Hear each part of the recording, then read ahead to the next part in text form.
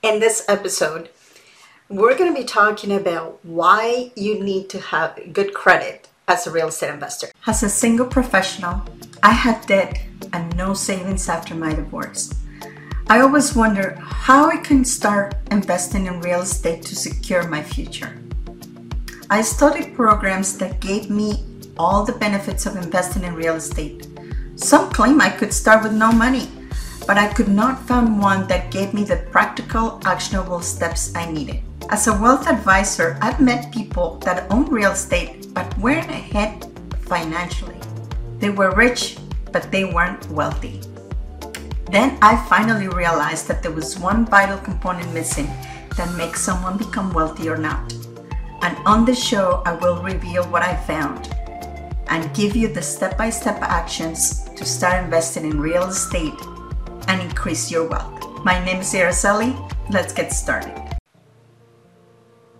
Hello. Today, all about credit. Give me some credit. So, what is credit? So we have two things, and some people may confuse them, which is credit score and credit report. Your credit report is basically just a piece of paper that they give you, but the credit score is what really matters. And the higher your score is, the better. But why is that important as a real estate investor? I've been told that I can buy properties with no money down or no credit. Well, while that is possible in some cases, it's not the rule. And it's best if you have good credit. So today, all about credit. So the credit score is usually issued, at least here in Canada, by Equifax or TransUnion. And it is also called FICO score in the United States. And that basically tells me how likely are you to pay your bills. And this is extremely important because if you're going to acquire a secondary property, besides, let's assume that you do have already a property, your principal residence. If you do so, you're going to need to have a good credit score to qualify for a second mortgage.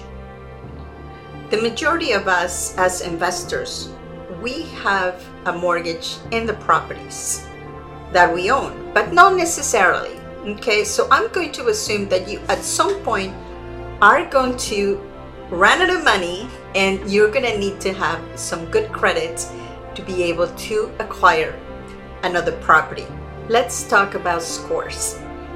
Normally this score is measured between 300 to 900. And the higher your credit score is, the better. So what can you do with it? Why people don't pay attention too much to it? Well, because they don't really know what the impact is from the credit. And I'm not just talking about real estate investors, but anybody in general. So the first thing is at some point in time, you're going to get either a mortgage or a loan that you're going to be acquiring, whether you're buying a car, whether you're buying a house, or maybe a student loan. And even if you are approved when you have lower scores, it might impact you. And how is that so? Let me just give you an example. The rating, as we discussed, is between 300 and 900. And then we have two different individuals applying for a mortgage. Both of them are applying for a $400,000 mortgage. Person A has a 700 score. And person B has a 780 score. Both of them get approved. However, the person that has a better score, which is 780, is getting a 5-year mortgage with a 2.09 interest. While the person that has the score at 700 will get only a 3.24 interest. So it might not seem like a lot, but in a mortgage, every little helps. And as investors, we're always looking to get the smaller interest rate that we can pay in order to make more money. So that is one reason for you to have a good credit score. Now, what if you're not an investor how is that credit going to affect you in life? Well, landlords actually look at your credit score, because remember, that is the ability and your history of how you're paying your bills. So if you have bad credit or no credit, those two are very similar, because if you have no credit, you have not built up any history, then there's really nothing to compare it to, and you may be good at paying your bills, but there is no record of you doing so. So the sooner you can get started in building your credit score, the better. As I said, if you are renting an apartment, landlords are looking at your credit score, and the higher it is, the easier it'll be for you to rent that apartment. Also, having a good credit score will give you the ability to get in new credit cards. And in some cases, they will give you an offer for a lower interest credit card than if you have a bad credit. So there's a few things that people really don't understand much about credit. And one of them is that if you only have one credit score. Well, yes and no. There is actually in Canada 2 different credit bureaus that will record your score.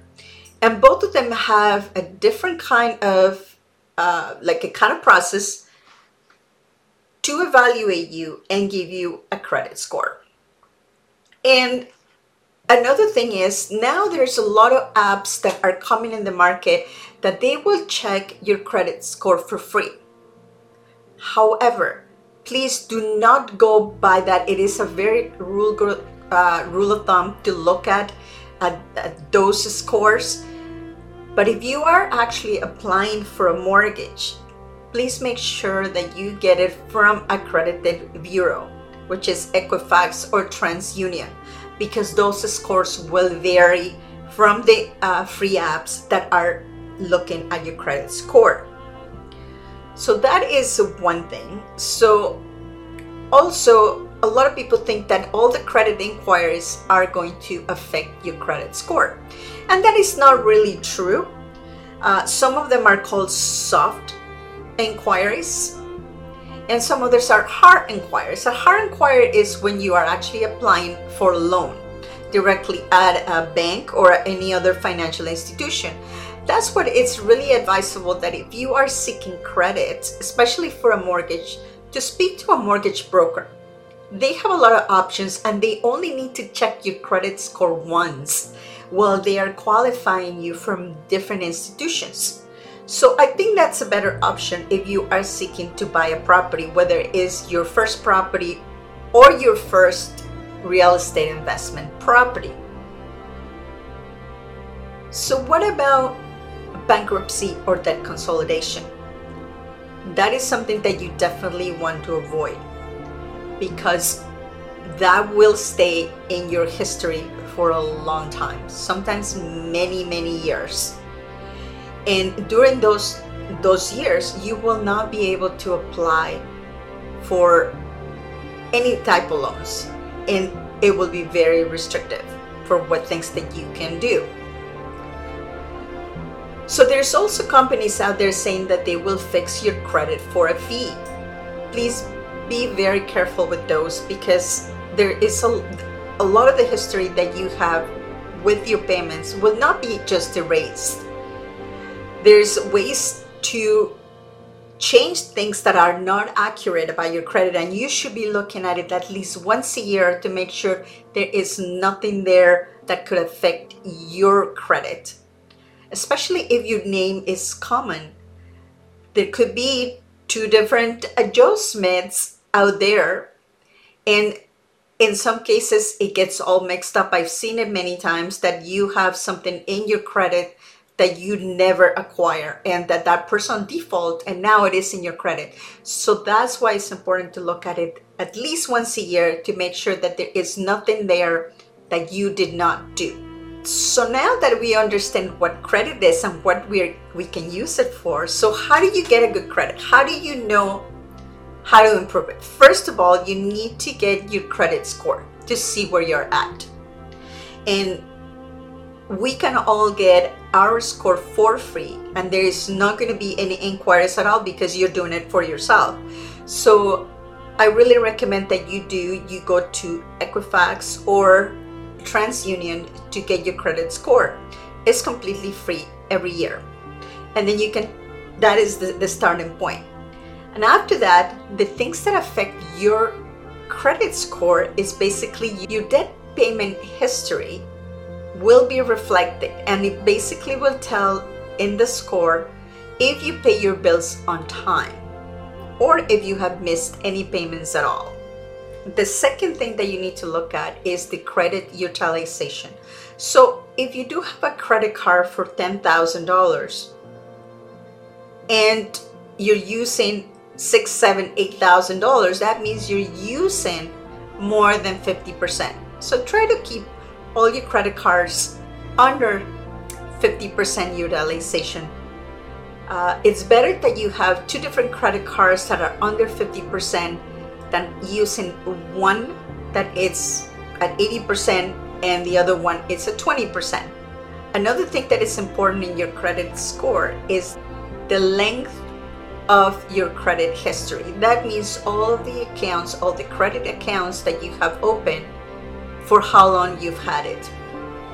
A lot of people, they decide to cancel the credit cards. It's better not to do that. Some people may want to cancel their accounts or the credit cards that they're not using. I advise not to do that because every time that you cancel an account, it will take some points out of your score. It's better just to keep it there, use it from time to time, and then pay it off. So you still have that credit available to you without damaging your score. What about applying for a loan with a private lender? Do I still need to have a good score? Absolutely. Credit will follow you anywhere that you want to have a loan. And especially as a real estate investor, if you have more than one mortgage, you need to have pristine scores, even for private lenders. So just remember to always guard your score as much as possible. That's a huge asset for a real estate investor. It will make your life easier when you're doing transactions. If you don't qualify with a regular institution and you need to go to a private lender, they will still look at it. Even though they have a little bit more relaxed process for you to be qualified, they will still look at your credit score, and they will give you an interest rate accordingly.